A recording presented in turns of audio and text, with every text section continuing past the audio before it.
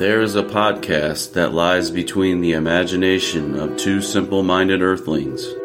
Travel with these two longtime friends, Jimbo and 80s E, as they attempt to explore the fifth dimension. Follow along with them as they take the key and unlock the door to the vast space between shadow and substance. This podcast is one of trivia, of insight, and of sounds and ideas from one of the greatest television shows ever produced. You are embarking on a timeless journey. There is your signpost up ahead. You are entering the tragedy of cinema's Twilight Zone.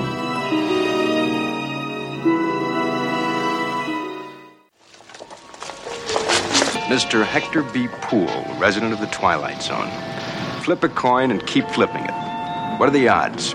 Half the time it'll come up heads, half the time tails. But in one freakish chance in a million, it'll land on its edge. Mr. Hector B. Poole, a bright human coin on his way to the bank. All right, guys, welcome back to the Tragedy of Cinema podcast, the Twilight Zone series. I'm one half of the host, Jimbo, joined together again with 80s E here. I had a great line. I was going to say coming from the frozen tundra of the fifth dimension, but the snow kind of missed us here in the Midwest here in Indy area. So just regular old day, kind of cold this morning or afternoon, I guess. Yeah, got some freezing rain over on the southern layer here, but we'll make it work. Yeah, northern layer as well. We're ready to trudge through this Twilight Zone for season 2, episode number 16. And I think I'll just launch right in here. This one is entitled A Penny for Your Thoughts. Again, this is episode number 16 of season number 2. This was actually directed by James Sheldon, and it was written, not by Rod Serling this time, it was written by one George Clayton Johnson, and he was kind of an interesting fellow. I got a little bit of a bio in regards to him. And I'll get to that maybe in just a minute or two. This one was aired originally on February the 3rd, 1961. And this leads us to our world-renowned, our beloved segment that we like to call, and I'll give a little applause to precede this. It is our world-renowned On This Day in History. So on February the 3rd, 1986, this is a good one, Pixar Animation Studios, which includes Toy Story and The Incredibles, amongst many others. It was headed by Edwin Catmull and Alvy Ray Smith. It's a spin-off from Lucasfilms Ltd. as an independent film production company with the backing of one Steve Jobs. So Pixar Animation started on February the 3rd, 1986. So that's a cool little thought. Total production costs for this particular episode comes in pretty modestly at $43,094.57. And of course, when we adjust that for inflation in 2023 dollars, it's $426,075.72 with an 888% increase. And I'll just throw these dates in. The dates of rehearsal for this episode was September the 28th and 29th of 1960, so 2 days for rehearsal. And the dates for filming for this episode were September 30th, and 3 days for filming, September 30th, October 3rd, and October 4th of 1960. So, Jimbo, take away that cast. All right, we have probably the main character, which we've seen him before in Season 1 of The Twilight Zone and The Purple Testament. We have Dick York. He's playing the main character, Hector B. Poole. He was in the movie Inherit the Wind in 1960, but he's probably most remembered for Bewitched, where he played Darren. June Dayton, she played Helen Turner. She was in Tora, Tora, Tora in 1970. Dan Tobin, he played E.M. Bagby. He was in The Velvet Touch in 1948. Cyril Delevanti played L.J. Smithers. He was in the movie Soylent Green in 1973, where he says book number 4. Did you ever see Soylent Green, Eric? No, I've never seen that before. Huh? Oh, I'm not going to spoil it for you, but well, yeah, I will. It's basically where there's this basically like a food shortage, and they come up with this drink called Soylent Green, but come to find out that it's being made from people. Oh, and the drink is it's pretty interesting. Maybe we'll cover it on the main podcast sometime. He was also in Bed Knobs and Broomsticks, where he played an elderly farmer. And he was also in The Invisible Man's Revenge, where he played Malty Bill, who was the shopkeeper. You had Hayden Rourke, played Sykes. He was in When Worlds Collide in 1951. He was also in a couple episodes of I Dream of Jeannie. James Nolan, he played Jim. He was in Dirty Harry in 1971, where he was the liquor proprietor. He was also in the movie Airport. You had Frank London. He was the driver. He was in 2 episodes of The Twilight Zone. I didn't write down which ones. I know this one and another one. But he was also in I Spy in 1955. You had Anthony Ray, who was the newsboy. He was in Shadows in 1958. Patrick Waltz played Brand. He was in Queen of Outer Space in 1958, where he played Lieutenant Larry Turner. We also had Eileen Arnold was the pedestrian uncredited. Sig Frohlich, he was a pedestrian that was uncredited. He was in Clue in 1985, where he was a stand-in. And yes, we have the great Rod Serling, who does the normal narration and the creator of The Twilight Zone. But he also was in other things such as Night Gallery, which Eric and I may be covering after The Twilight Zone. We're still undecided on that. But he was also, Eric, I don't know if you know this, but he was a writer for the screenplay Planet of the Apes. Yep. Which I don't know by the time this comes out, but we are getting ready to record an episode with the Evil Never Dies podcast this Saturday on the Planet of the Apes. So it's a little crossover. We're going to cover all the 8 movies, and we're going to start with the first one. So very good movie. It's some of my favorites from my childhood. Yeah, it's a nice plug. But there you have the cast for a penny for your thoughts. All right. That's, again, a good plug for the Evil Never Dies podcast, and check that out if you're definitely interested in the Planet of the Apes series. The plot for this episode goes like this. Bank clerk Hector Poole develops telepathic powers after tossing a coin to a newspaper vendor that miraculously stands on its edge. He discovers the positive and negative effects of listening in on other people's thoughts, plans, and fantasies. Boy, wouldn't that be something, though, to be able to have that. I don't know that I would want to be able to listen or hear people's thoughts. It would probably scare me to death. But by way of biography, let me just jump back to George Clayton Johnson just for the mini bio here, because I think he did 2 or 3. I think he wrote 2 or 3 episodes. I'm not exactly sure. But he was born on July 29th, 1929 in Cheyenne, Wyoming, and died Christmas Day, 2015 in North Hills, California. He is known for a movie entitled, a couple of movies here, not only the Twilight Zone movie in 1986, but a movie called Logan's Run, and one that we're probably more familiar with entitled Ocean's 11 in 2001. And he was married to Lola Brownstein, only one spouse, which is kind of weird in Hollywood. He was only married to one woman for, doesn't give the number of years, but several years. And apparently back in 2006, he attended the Twilight Zone convention. I didn't even know that existed back in 2006, but that would have been cool to go to. So probably an assembly of cast members and writers and producers that went on a couple of years, I guess, at least 2006 and 2007. He attended both of those things. Upon deciding that he wanted to be a writer, Johnson joined the circle of Southern California science fiction writers. Okay, this included William F. Nolan, Charles Beaumont, a familiar name, Richard Matheson, and Ray Bradbury. Johnson, and what is Ray Bradbury? I can't. Fahrenheit 451. Okay. I knew that name sounded familiar, but I didn't do a deep dive on him as well. Johnson was a strong advocate for the legalization of marijuana. He repeatedly smoked weed all day, every day, well into his 80s. So, and if you see a pic in his bio, if you look at him, that picture would match that description that I just gave. He looks like another Willie Nelson 2.0. He was a real child of the 60s, if you will. So, yeah, George Clayton Johnson. He served in the Army and then studied drafting in college. He eventually moved to Los Angeles, where he worked as a draftsman for the Lockheed Aviation Company while moonlighting as a writer. Soon after quitting his day job to pursue full-time writing, he met Twilight Zone writer Charles Beaumont, who introduced him to the show's creator, Rod Serling. So that's a little mini bio of how we have George Clayton Johnson. Also, Mr. 80s, he was also, this was his first of 4 Twilight Zone scripts that he wrote. Mm-hmm.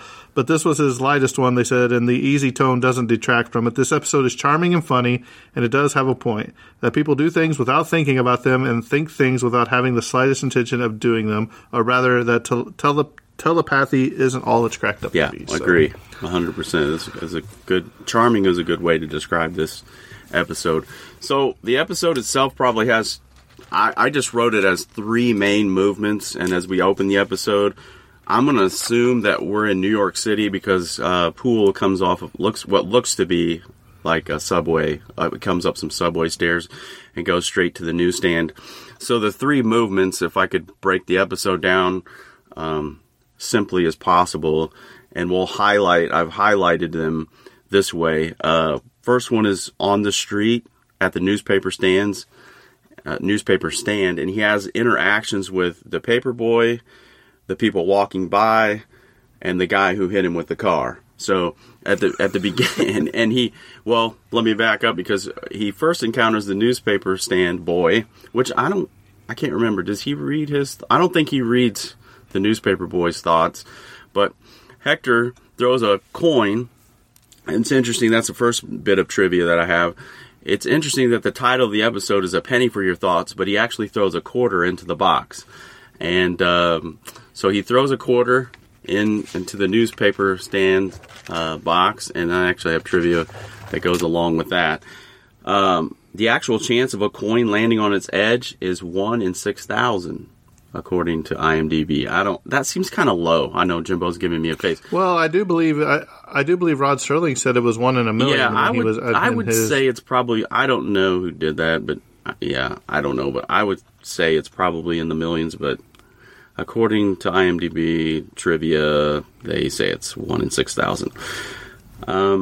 But it actually was a trick, and I think I have that down here somewhere. I can't see it, but there was the way they did the trick was, if my memory serves me, is they had like a coin on a string, and it was like kind of like a little magic trick, because originally the story was supposed to go that Hector gets hit by a car, which getting hit by a car is part of the story, but that was more developed, and as a result of him getting hit by a car, it kind of knocks his noggin, and then he has the telepathic powers after he gets hit by a car.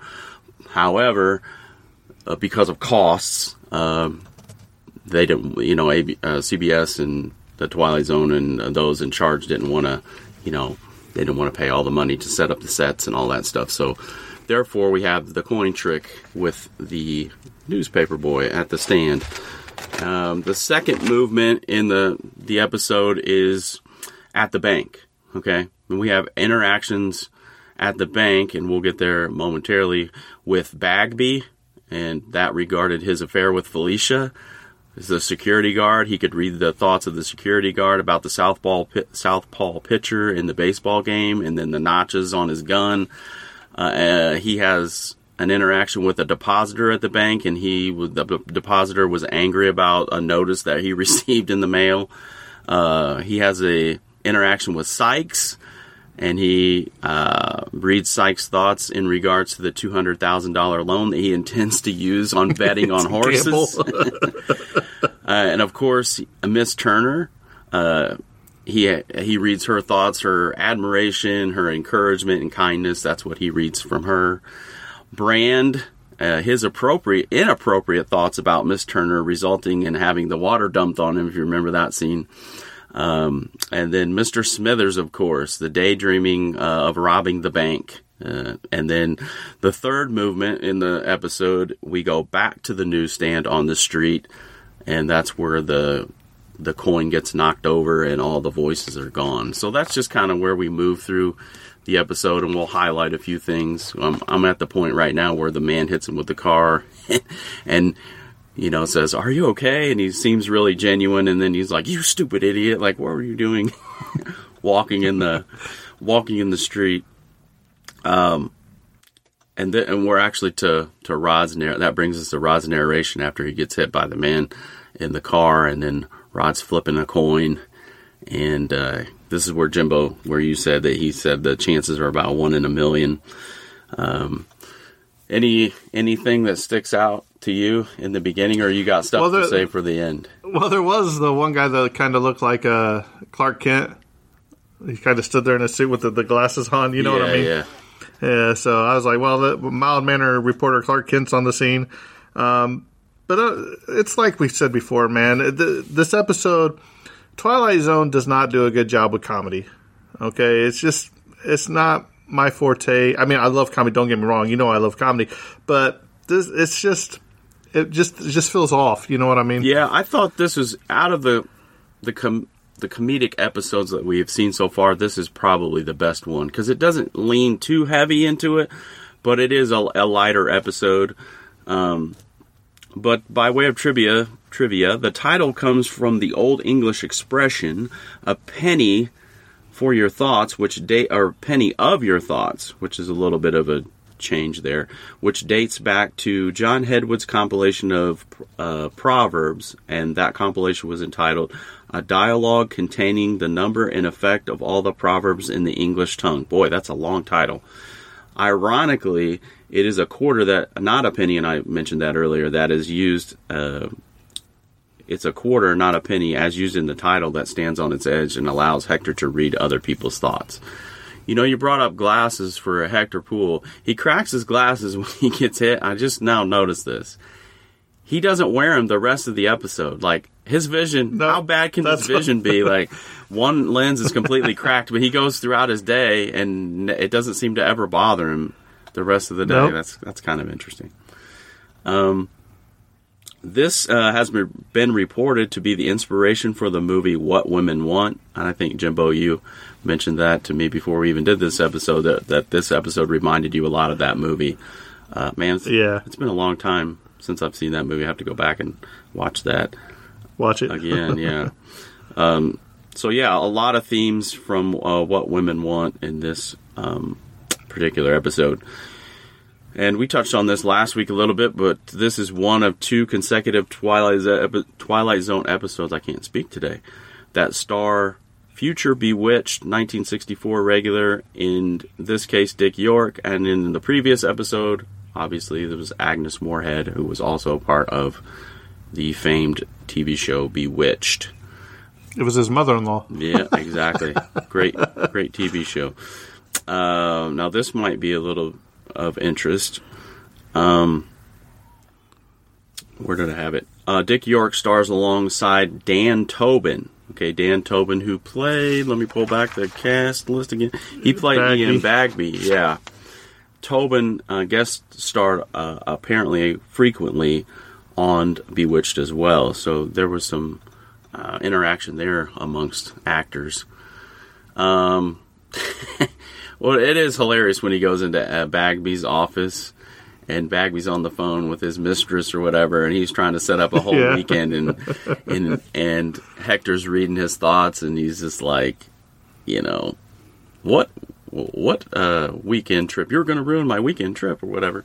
And then, obviously, the other funny part is when, what's the guy's name? I always have trouble with these cast lists. Is it not Smithers? Sykes. Yeah, Sykes, thank you. That's asking for the $200,000 loan and has no intention of repaying the loan back, but is going to go bet all of his money on the horses. This is one of 2 episodes in Dick York's career that was in the set or on the set of a bank, the other being Dusty Drawer on the Alfred Hitchcock show. which I got to check that out too because I've never seen that.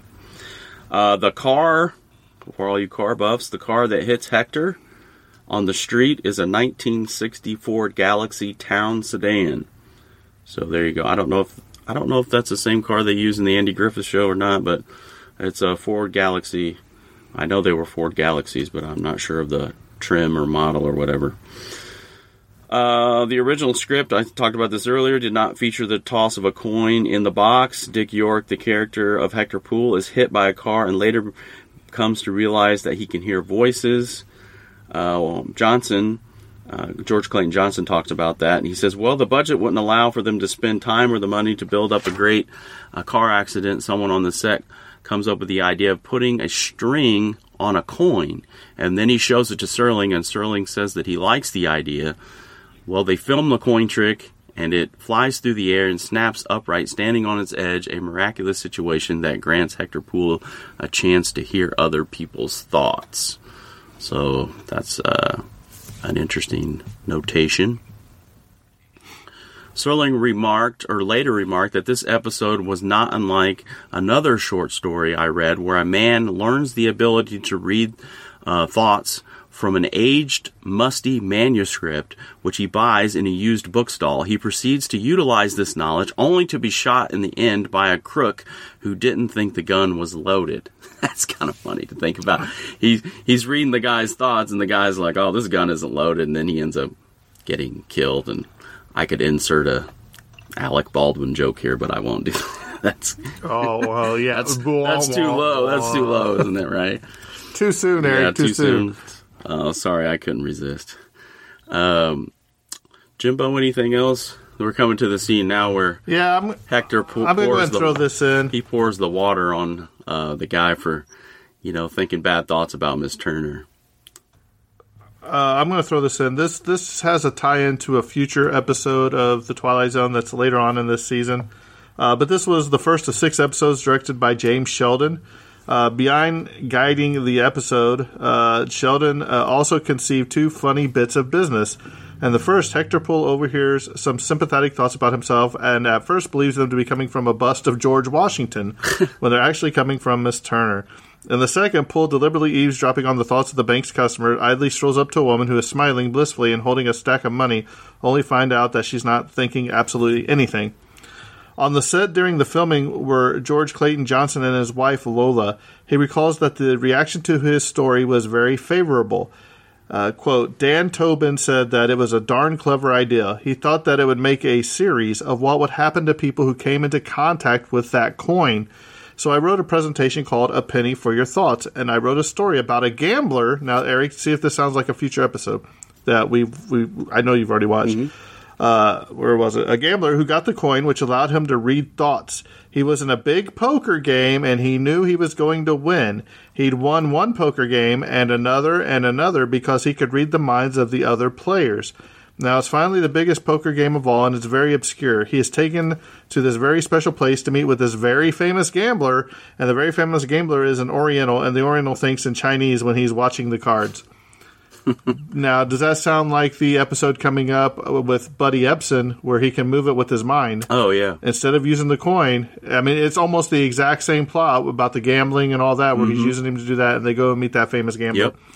And then, last but not least, says the dearest memory that Johnson holds regarding A Penny for Your Thoughts stems from another incident that occurred during the filming. I felt sort of like a stranger on the set, he recalls. It was the Twilight Zone set, not mine, and I felt like I was being allowed to eavesdrop by even being allowed to be there while it was done. And while this was happening, Rod came through with a couple of people, visitors that he had brought on, and he saw me and Lola, and he stopped to introduce us to these people. And his attitude toward me was one of great respect. It wasn't like, hey, I'm Rod Serling, and this is one of the flunkies on the set. It was more like, look, here's the man who wrote this absolutely wizard thing that we're making right now. It really built my ego and made me feel worthwhile. So that's another section from the Twilight Zone Companion by Mark Scott Zickrey, if you're looking for that. So very cool how Rod treated everybody, usually with respect and not just as, hey, I'm better than you. Sure. So, on September 2nd, 1960, Robert Longnecker operating his agency for actors and actresses, contacted Ethel Wynant, the casting director for The Twilight Zone, and he had a few suggestions. One for Miss Turner was a lady by the name Beverly Brown for her role for Miss Turner. Serling had, by coincidence, met Beverly Brown at a luncheon and wanted to feature her in an episode of The Twilight Zone. While she did not get the role of Miss Turner for this episode, Brown did get the role of the stewardess Jane in the episode The Odyssey of Flight 33, which is coming up in a couple episodes from now, I think. So that's a kind of a tie-in. Here we'll see Miss Beverly Brown in the Odyssey of Flight 33 here in a couple more episodes. In this episode, Samantha, I'm talking about, let me back up. There was the Twilight Zone was referenced in an episode of Bewitched, and in the episode, Samantha goes south for a spell on television's Bewitched, initially telecast on October the 3rd, 1968. Darren, played by Dick York, returns home to find himself in another comedical situation involving witchcraft. He remarks, "Oh, this is just great. I've come home from work to find out my wife is in the Twilight Zone." This was obviously an inside joke because both York and Elizabeth Montgomery made guest appearances on the series. And Elizabeth Montgomery's is, I think, episode 1 of season 3. I think it's called like The Two of Us, or I can't remember the exact name, but she's coming up here pretty soon too. Here's a goof. When Bagby emerges from his office to tell Poole about the Ajax loan fraud he prevented, his mouth says Acme instead of Ajax, indicating a post-production redub. And that's really a close one you have to watch. It's toward the end of the episode, and Bagby comes out, and then it's kind of rough in the dubbing over. You can kind of tell if you know ahead of time. But I think that's all as far as I have as trivia is concerned. But I do have a quote for this episode. I think the real crux or turning point of this episode, and I'll just read it's the interaction between Smithers and Poole. You know, as we progress in the episode, Poole reads Smithers' mind, and Smithers is daydreaming about robbing the bank and going on a trip and going far, far away or whatever. And, you know, Poole tells Bagby about it, and he's just conflicted. You know, he's like, I don't know what to do. I got to tell Mr. Bagby about this, you know, robbery that's going to happen. And it ends up being just a daydream by Smithers. But anyway, I'll go ahead and give you the quotes here and the interaction. It says, after the fact, Poole says, "Mr. Smithers, I don't know what to say. I am sorry. How did you know? How did you know, Mr. Poole? It's true, of course. I was thinking about filling my briefcase with the bank's money. Yes. It's a little dream of mine. Have you ever had a dream, Mr. Poole?" "I have. I don't always plan on Bermuda, though. Sometimes it's Siam or Fiji, beautiful, exotic places where there are no books to keep, where I am not the little man with no future and no past. Yes, Mr. Poole, yes. But I'll never go through with it. You know why? I've lived with it too long. I'm old and set in my ways. And besides, Mr. Poole, I guess I'm a coward." So here's this man, Smithers, who is rather elderly. He looks like he probably should be retired already, and he has to, you know, do this mundane job in the bank and keep the books, and he daydreams about, you know, stealing the bank's money. And he doesn't go through with it, though. I think this exchange with L.J. Smithers, I believe this exchange after the fact, that Poole becomes much more assertive. Because if you notice after he talks to him, he becomes much more assertive about getting the job. He goes on to say, and I think, Jimbo, you mentioned this earlier, Poole says, "We do things without thinking about them at all, and we think things without having the slightest intention of doing them." I think if you could boil the episode down, that's kind of what it's all about. And he goes on to, you know, after he's much more assertive, and he goes on to parlay his gift. He becomes the head of accounts. He gets a round-trip ticket to Bermuda for Smithers. And, of course, he has this newfound romance with Miss Turner, and he's much more assertive about that after the fact. But I'm going to have to disagree with you on this. Okay. And the reason I disagree with you on this point is because Poole come out and he was getting fired, or Bagley came out and he was going to fire him anyway. Mm-hmm. It wasn't until Helen was telling him and he was reading Helen's fault that he became more assertive, because if you watch the episode, he was already packing up his bags and leaving. And that's after he talked to the guy. So I don't think it's just because of that conversation he had. I think it's because he could read Helen's thoughts. And I don't want to say it's because of that conversation he had with, what's his name? Smithers. Yeah, I don't think it was that. I think it was Helen saying, look, don't let him push you around. Ask for the raise. Everybody knows you deserve this raise and everything. And I think that's why that finally pushed him over the top. Yeah, I could say it was a combination of both of those things. For whatever reason, though, you can see a kind of a change in his character, because he's sort of a passive sort of guy who you can kind of tell that he's sort of passive in his demeanor, and then that sort of change, and it might be a combination. I would agree with you that Helen certainly helped him along the way and to do those things as well. But that's all I have as far as we're actually coming to the end, and I'm at the scene where he's with Smithers and having that conversation right now. But Jimbo, I'm ready to. What's your thoughts? Got anything? Your feelings about this episode? I would give you a penny for my thoughts, but I want a nickel back. Let's just say that. Like I said, it's comedy. Did I like the episode? Not really. To me, stuff like this isn't the Twilight Zone. There's no big shocking twist. You know what I mean? Yeah, he can hear people's thoughts, and he goes away once he knocks the penny over on the way back to get the other newspaper. And then the newspaper boy's like, "Oh, you knocked it over. I've had that standing up all day, and you just threw it in there." He's like, "Oh, it was you." So one question I have is, if the paper boy never let that coin fall, would he have always been able to read thoughts? You know what I mean? I think that's what you can gather from the episode, because once he threw and it hit that coin and knocked it over, he couldn't hear him anymore.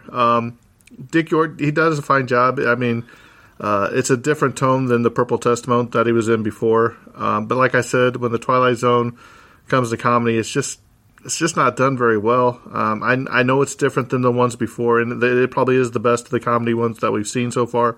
But it's just not for me. So with that, I'll probably give it a 5 out of 10. Oh. It's just okay, middle of the road for me. Okay. So you're where I was last week on the last episode. Yeah, but the only difference is you were wrong. Yeah, of course. The Invaders, terrible. I'm not gonna remove myself from that. I've tried to like the Invaders. I just can't get around it. But for this episode, I don't have I got a couple questions maybe for you. But Mr. Bagby, this is just an observation. He kind of reminds me of Templeton. You know how his hair is all perfect and the mustache. So I got I had to do a double take to make sure it wasn't the same actor playing Bagby as was in Templeton, because they seemed very similar to me. I probably have a more favorable view of this episode than you do, obviously. I liked the subplot of the budding romance between Hector Poole and Mrs. Turner. They were the original Jim and Pam, if you will. And I guess that brings me to my question. What do you think about office romances there, Jimbo? Are you for that? Did you meet your wife did you guys work together, or maybe am I getting that mixed up? No. I met her at church. Oh, Eric. okay. I met her at church. I'm sorry. I thought you guys had office romance. Let's face it. Here we go. You had to go there. Let's face it, because probably 90% of the office romances that are happening are probably two married people with a side. Yeah, fling. like Bagby and Alicia, right? right. But Alicia didn't work there, right? Oh, that's right. Yeah, but I mean, what I'm saying is, if you would have took Hector and he was married, and you would have took Helen and she was married, and then him and Helen end up together at a fling at the office, but they're both still married and go home to their counterparts. You know what I mean? So I'm not saying you can't meet your spouse working together, but I don't think I would have ever worked with somebody or dated somebody that I worked with. I just don't think it would have worked. I handed you a grenade there. You did pretty well, though. Yeah. I tried to dance around it, but sometimes you just got to pull the pin and throw it, baby. Go in. One positive thing, too, about the episode was Dick York's, if you go back and look at his facial expressions as he's reading people's thoughts, they're fantastic. Like, I don't know what I mean, that guy, he's like Jim Carrey-esque. Like, I just really appreciated how his facial expressions told the story, and that's the mark of a really great actor. I also thought, this was an observation, it was hilarious when he goes up to the blonde lady counting the cash, and he tries to read her thoughts, and he doesn't get anything back. I thought that was kind of funny, a little snippet. But overall, I thought it was a pretty good episode. A lighter-hearted episode. Of course, it's not dark, and I guess it's science fiction in the sense that he can read people's thoughts. So I guess it is a little bit science fiction in that regard. Probably the like I said, the best of the lighthearted episodes. I just like Dick York, so I like him. You know, I thought he was a good actor. It was a shame that he had back trouble. We did a little bit of a bio during the Purple Testament, and he kind of had to cut his acting career short because of injuries. I think a back injury that he sustained on the set of a movie. But yeah, I probably would put it at like a IMDb put it at an 8. I probably would put it at 7.5. So I enjoyed it. It's good. Touche. Yeah. To each their own. Yeah. All right, you ready to shut her down? You got anything else? Well, Eric, what's next week's episode? Do you know off the top of your head? I don't. I just had it too the other day. What is it? Tell me. I can't remember if I'm not really sure. I can't remember if it's the flight of Odyssey 33 or if it's the kid talking to his dead grandmother on the phone. I don't remember which one it is. I might be Flight of Odyssey 30. No. It's 22 or whatever that one is, right, about the morgue. 22. That's what's next, I do believe. So, yeah, if you like what you heard, leave us a review. Come join us on the Facebook group page of the Tragedy of Cinema podcast. Eric posts some stuff on there. It's usually about Back to the Future. But yeah. He's a big time-traveling guy. If you guys haven't got that point by listening to these episodes of The Twilight Zone, especially when it comes to time travel. But yeah, also, Eric, ADZ, will be live and in person. I'm putting him on the spot right now for our live show May 20th at the Haunted Boone Jail there in Lebanon, Indiana. So tickets are going fast. We're selling a lot of them. So if you'd like to come see us, please get on there and order your tickets. You can go to Eventbrite and just search Hillbilly Horror Stories live show. Eric, you got anything else to add? You are going to make it, right? Yeah, I mean, I definitely plan on it. We're going to have to make some maybe some arrangements because my daughter's birthday is that weekend, but we'll figure something out, I think. No, just by way of just appreciate everybody listening, and I just hope that you guys enjoy listening as much as we do, involving all of the research and all the things that we do to put this show together. We appreciate everybody's support, and we really enjoy doing this, and can't thank you enough. Hey, Eric, I just want you to remember one thing. You got to keep your priorities straight, so bringing your daughter for her birthday to the live event would be an awesome birthday gift. Yeah, we'll see about that. I'll try to make that happen. All right, well, I think this episode's coming to a close, and that's a wrap. And cut. One time in a million, a coin will land on its edge. But all it takes to knock it over is a vagrant breeze, a vibration, or a slight blow. Hector B. Poole, a human coin, on edge for a brief time in the Twilight Zone.